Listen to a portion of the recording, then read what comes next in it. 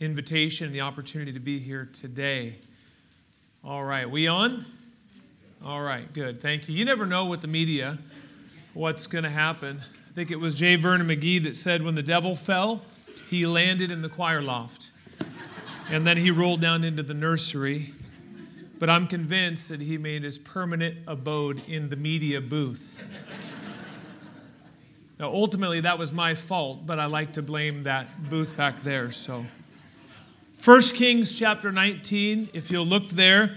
Good Shepherd Baptist Church, can I say thank you to you as well for all the hard work that you've put into having this meeting. We do a meeting in August. I know what it takes to put on a meeting like this and to facilitate it, the food, and everything has been excellent, the room. So thank you for that. I appreciate it very much. 1 Kings 19, we'll get right into our lesson here this morning. How many of you did not get a handout? Would you hold your hand up? I know Andrew's back there. Hold it up high if you would. Hold it up. They've got it. 1, 2, 3, 4, about 5 of you.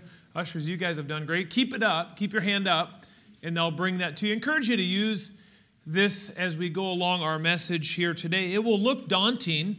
When you see the notes, you'll thinking, is this 2 sessions? No. We will be right on time, and we'll go quickly through this. Now, for Pastor Skelly, this would be a 10-week series.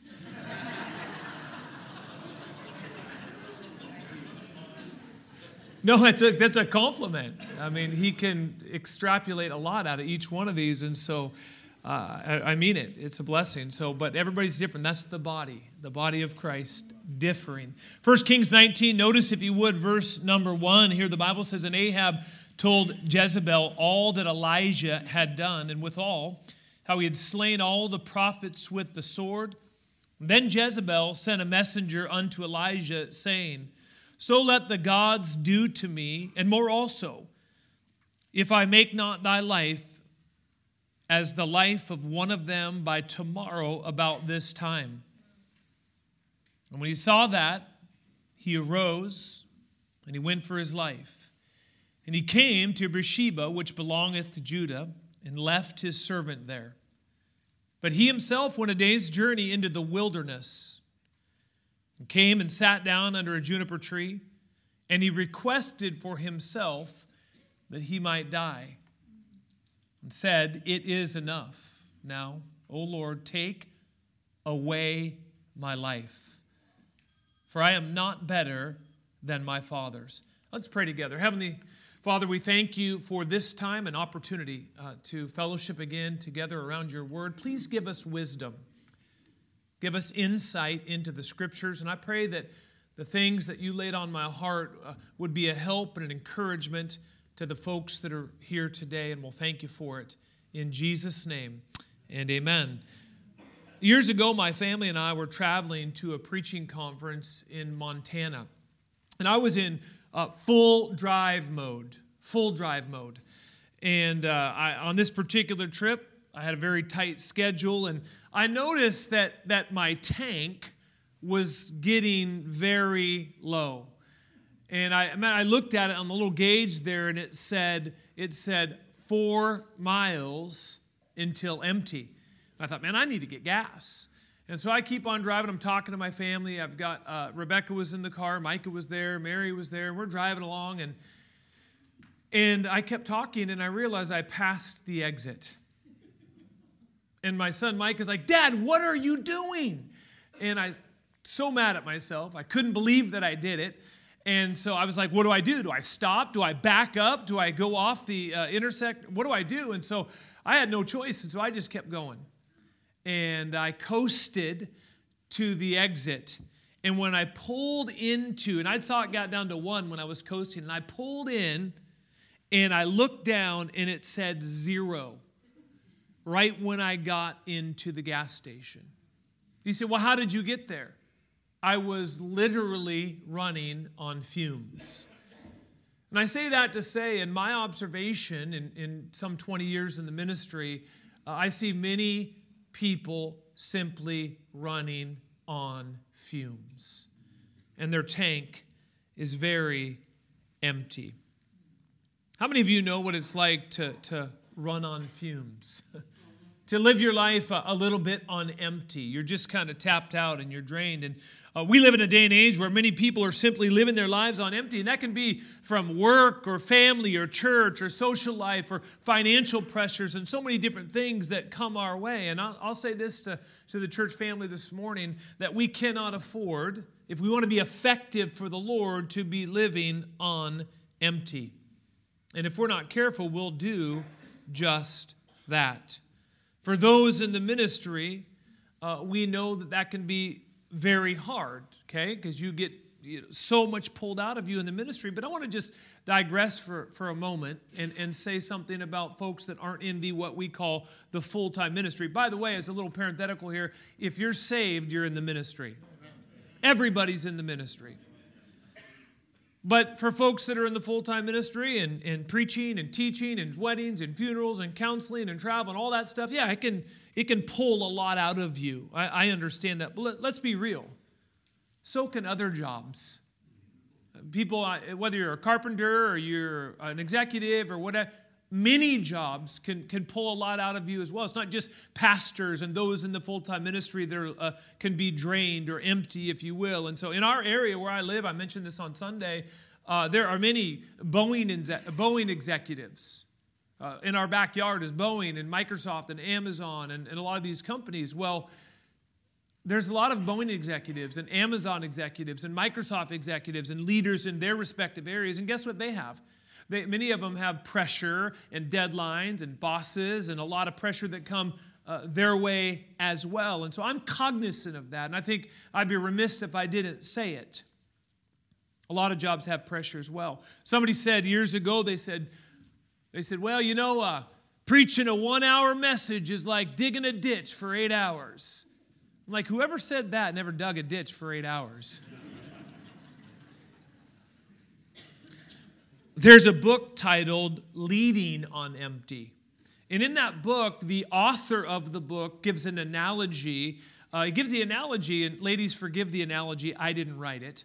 But he gives the analogy. He says, many times for a pastor, when you are preparing messages and you become pregnant with the text and it's inside of you and you're meditating on it and through the week you're in birth pains, and then on Sunday, he says, you get up on Sunday and then you deliver. He says the difference is, he said, on Monday, you realize you're pregnant again. And Brother Dean, I've been thinking about that, and it's so weird because there's so many Mondays I wake up, man, where I'm not pregnant.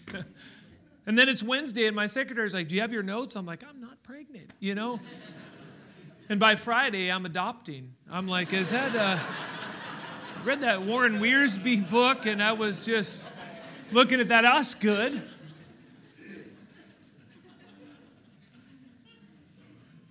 Folks, listen, we cannot afford to be trying to lead our homes, our churches, while we are empty.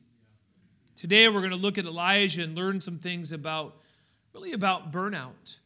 And I want you to look at chapter 18, just glance there if you would, and chapter 19, we'll kind of touch on that again. But the interesting thing about the story in chapter 19 is that it all started back in chapter 18. Israel was being led by a wicked king and his wife Jezebel, and the nation had fallen into moral bankruptcy, and Elijah just gets fed up with all the idolatry, and he issues this challenge. You see that in chapter 18, and as you know, God shows himself strong. Now the people are amazed and they begin to worship God. And there's a great spiritual revival that takes place. But of course, with every mountaintop, there's a valley. And we go from this great victory to utter discouragement and defeat. Jezebel hears about this and she's livid. And she makes it clear to Elijah, I'm coming after you. So this is where I want us to focus on. What happened to Elijah? How did he respond to the pressure? And more importantly today, in this session here, how do you and I respond to the pressure when it comes our way? What are some indications of you sitting here this morning that your tank might just be a little bit low? Notice in your notes, if you would, and we'll go through these quickly as I mentioned. First sign is that you allow fear to consume you. Look at verse 2 in 1 Kings 19. Then Jezebel sent a messenger unto Elijah, saying, So let the gods do to me and more also, if I make not thy life as the life of one of them by tomorrow about this time. Let me ask you a question. What happened to his great faith? Why would this woman put such fear in him? And after what just took place, especially, and may I submit to you today, when fear comes into your life, it is an indication that your emotional and your spiritual tank is low. It's empty. Pastor Miller preached a great message last night on this exact thing. Think about what happened in chapter 18. Here's this guy. Here's Elijah. He's bold. He's confident. He's got no fear at all. The righteous, the Bible says, are as bold as a lion. You ever notice that there's times where you just feel a little bit more bold? You're confident, and you might be walking through the grocery store and you're handing out tracts and you're talking to people about the Lord and you're asking them if they're saved. And the next time, and whatever's going on, your tank's a little bit low, you're going through the grocery store and you're kind of looking for the self-checkout. You're like, I don't know if they have those here, but I don't really want to talk to anybody. And sometimes you're just so drained and you're so tapped out and fear grips you. The next thing you notice with Elijah here is you see him afraid. The fear of man bringeth a snare. Things you may normally handle are much harder when you're empty. Let me say that again so it resonates with you. Things that you would normally handle, right, are much harder when the tank is a little bit lower. It's much harder. Elijah was so drained from chapter 18, he starts living in fear. This is the same Elijah that just slew 450 prophets of Baal. Now he's living in fear. Fear brings torment. It's a clear sign he's empty. Notice, secondly, you start to avoid responsibilities. Look at verse 3. And when he saw that, he arose, and it says, he went for his life. Folks, it wasn't like he didn't have responsibility. This is Elijah. And I find myself, I don't know about you, but sometimes when the tank's a little bit low, I'm running from the things that I'm supposed to be doing and I'm supposed to be acting upon, but I'm so drained and I'm a little bit low emotionally and mentally and physically. And notice what it says, Elijah ran for his life. You ever find yourself running from responsibility? Maybe you're running from something this morning. Some people are so empty, they simply avoid all responsibilities. It might be a marriage problem that needs to be resolved. It might be a bill that needs to be confronted. It might be a health issue that you have that you're just leaving unattended and say, eventually I'll get to that. I know I need to get that checked out, but you don't even have it in you to go and to do it. Maybe a child that needs guidance, but you don't even have it in you to deal with the situation. It might be a church problem to a pastor that it's an issue you're trying to block out and hoping that it will just go away because you don't have it in you to be able to deal with the problem. It's a sign you're running on fumes. Thirdly, notice the next thing you see is that you start pulling away from relationships. Would you look at verse 3 again? And he came to Beersheba, which belongeth to Judah. Watch this. And he left his servant there. It says he left him. He left him in Beersheba. This is a guy that he's been with for a long time.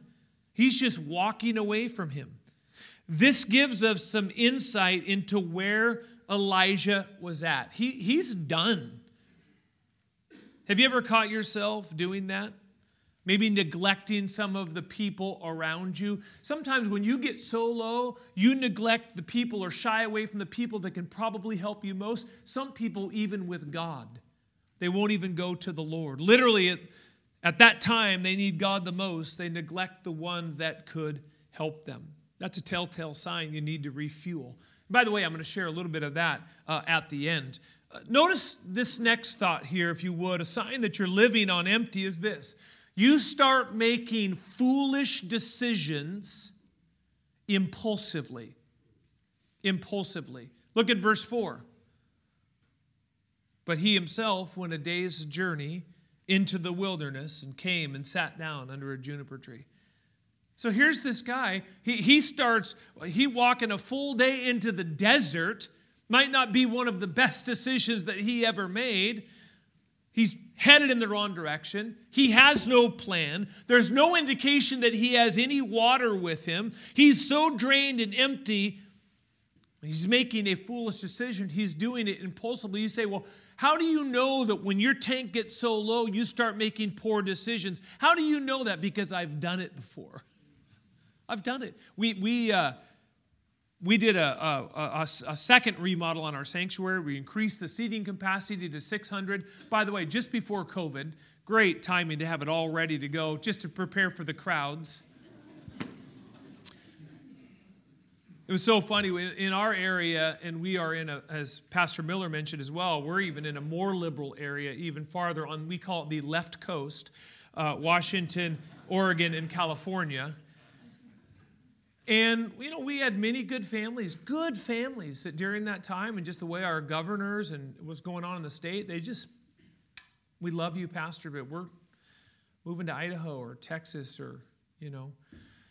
And I just remember thinking, as good families who we love just ended up moving and kind of feeling that. I'd get up on a Sunday night kind of jokingly and I'd say, the Bible says none of these things move me, right?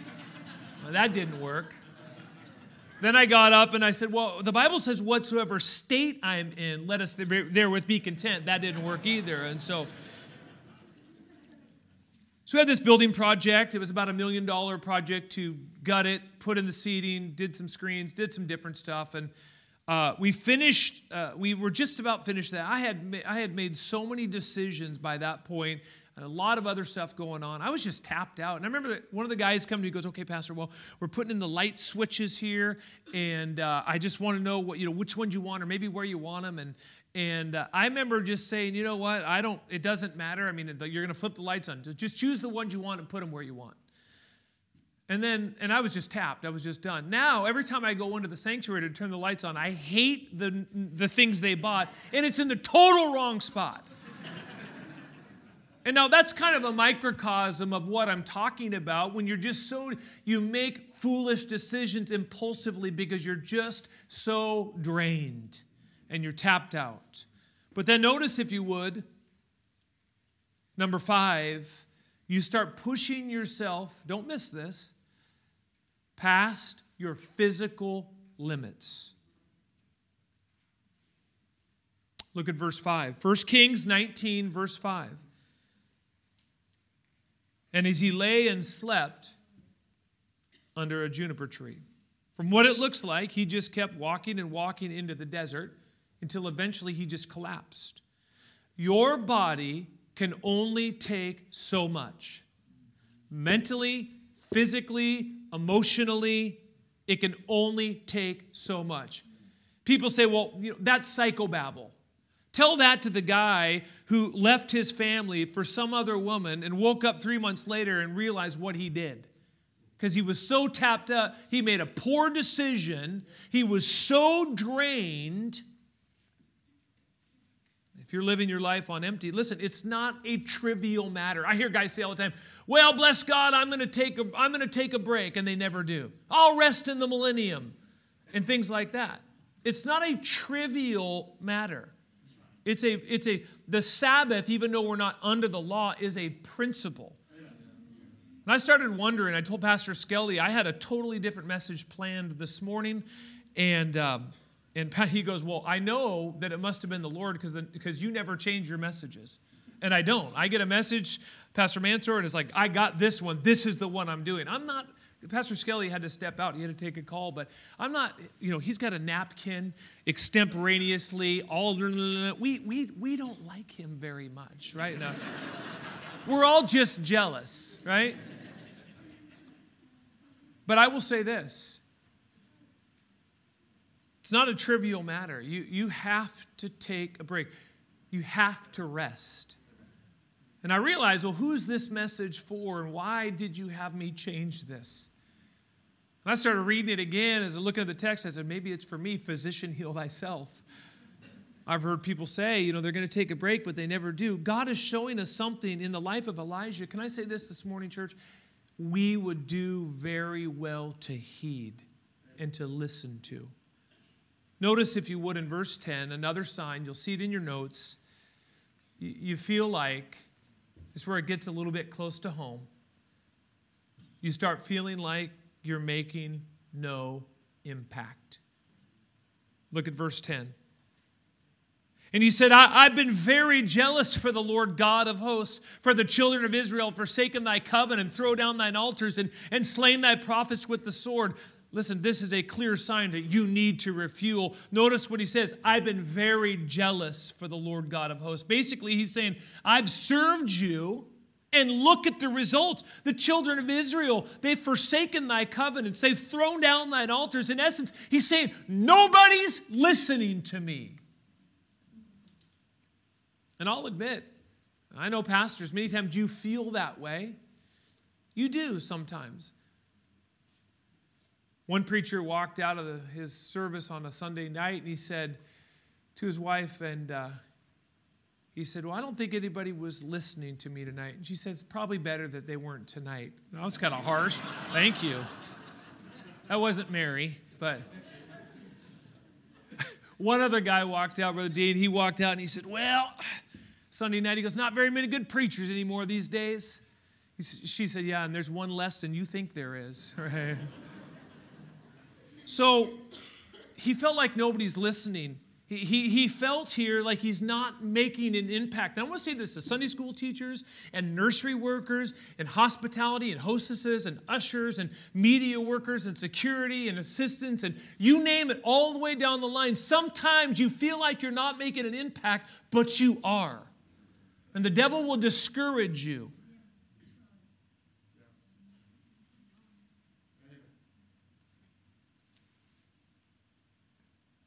As a pastor, it's my responsibility to teach the Word of God, to preach the Word of God, to love people. And it's liberating to know and to remember, I'm not responsible for how they respond. Sometimes you have to go back. It's like you can only do so much. It's like,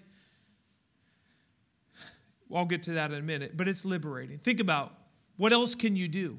You're not responsible for the response. Elijah blamed himself for the things that weren't his fault. Look at the text in verse 10. The nation's falling apart. He's taken it personally. He's saying, basically, I'm a failure. I told you on Sunday, I don't do rabbit trails. I do controlled parentheticals. So I'm going to do that here and just pause and say this. One of the greatest causes of burnout is when you try to control everything. Doesn't matter who you are. It might be mom, dad. It might be a pastor. It'd be a bit, whatever. You cannot control other people. And once you realize that and you do your part and you stand back and you trust God, it is liberating. It's like the rock just rolls off. There's a lot of things that are beyond your control. You're not responsible for other people's responses in life, even when it comes to your children. They have a free will. There's no perfect parent.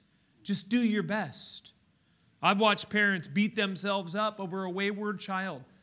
So this is just the side note here. Parents, if you have, don't do that.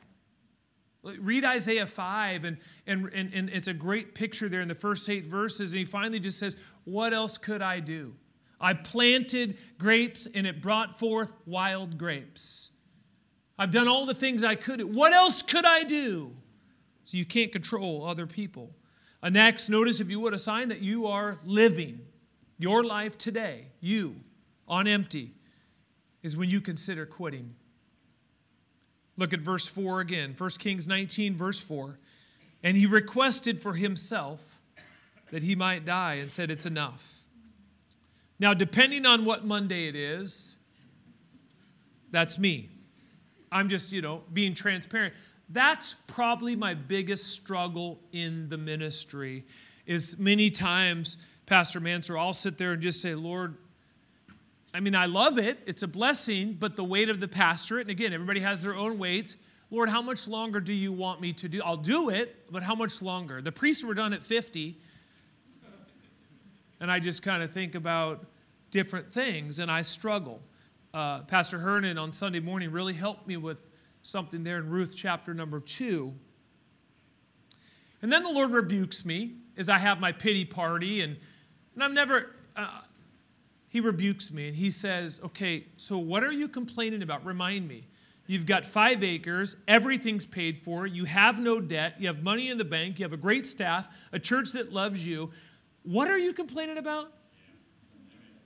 There's bivocational pastors. There's people that are 10 times harder than you have it. And then I am rebuked. And I sit back, Lord, forgive me. It's a struggle. But sometimes in life, when you're burnt out and you're tapped out and you're drained, you do sometimes feel like quitting. You think about throwing in the towel. Notice what he says. Look real quickly. He says, it is enough. You ever got to that point when your tank is so low, you lose your vision, you forget your goals, you want to give up? You kind of get to the point where it's like you don't want to, but you stop caring a little bit. You don't want that to be the case. Elijah says, it's not worth it. It's not worth it. I'm not making a difference. I'm ready to throw in the towel.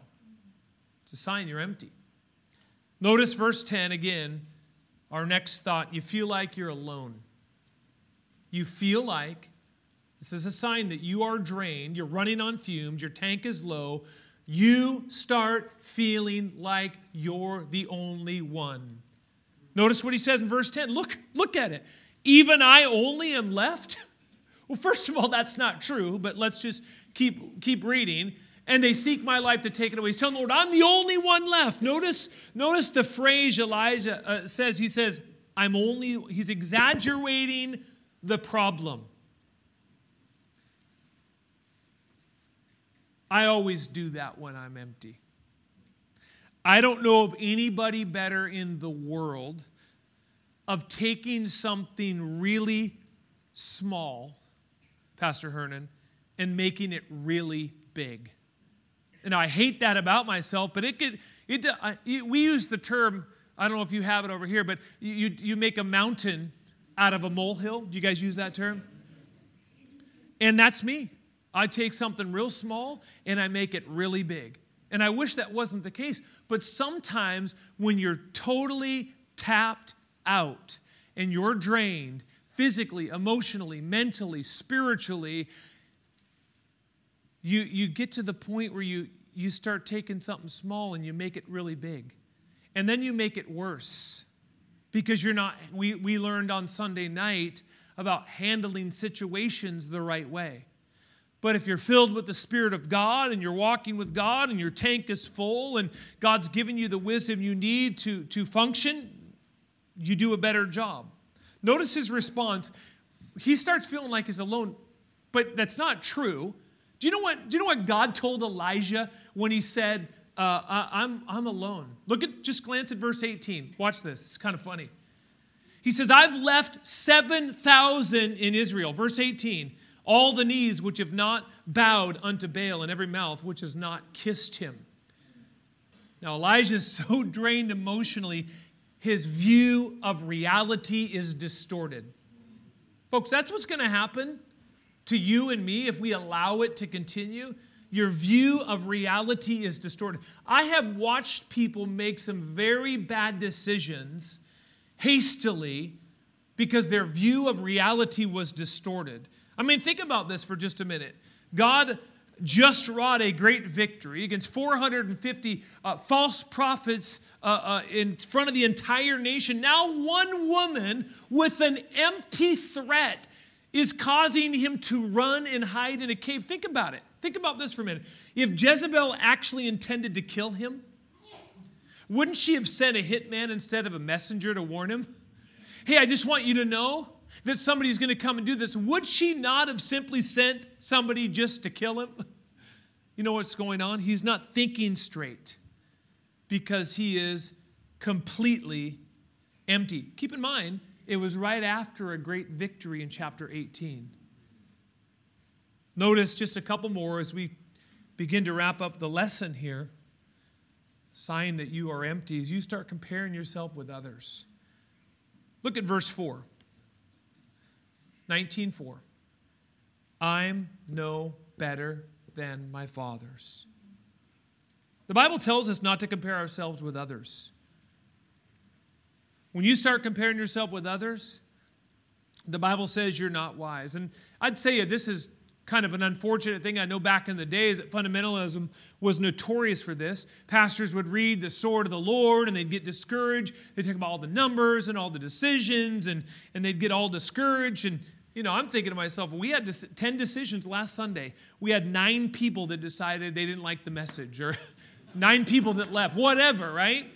And in my opinion, pride entered independent Baptist churches in the 80s and the 70s. And last I checked, God resisteth the proud. You start comparing yourself and pride gets in there. And I'm going to say one last thought before we go to our last point. I believe, you can disagree with me, God is not confined to using independent Baptist churches. Amen, amen, amen, and amen. He's not confined to do that. Well, bless God, don't you know? I know, right? You're independent, King James, fundamental, Bible-believing, premillennial, right? I get it. And so am I. But I know people that may not have all their doctrine correct that are far more spiritually than the ones that have dotted every I and crossed every T. That love God. God sees the heart.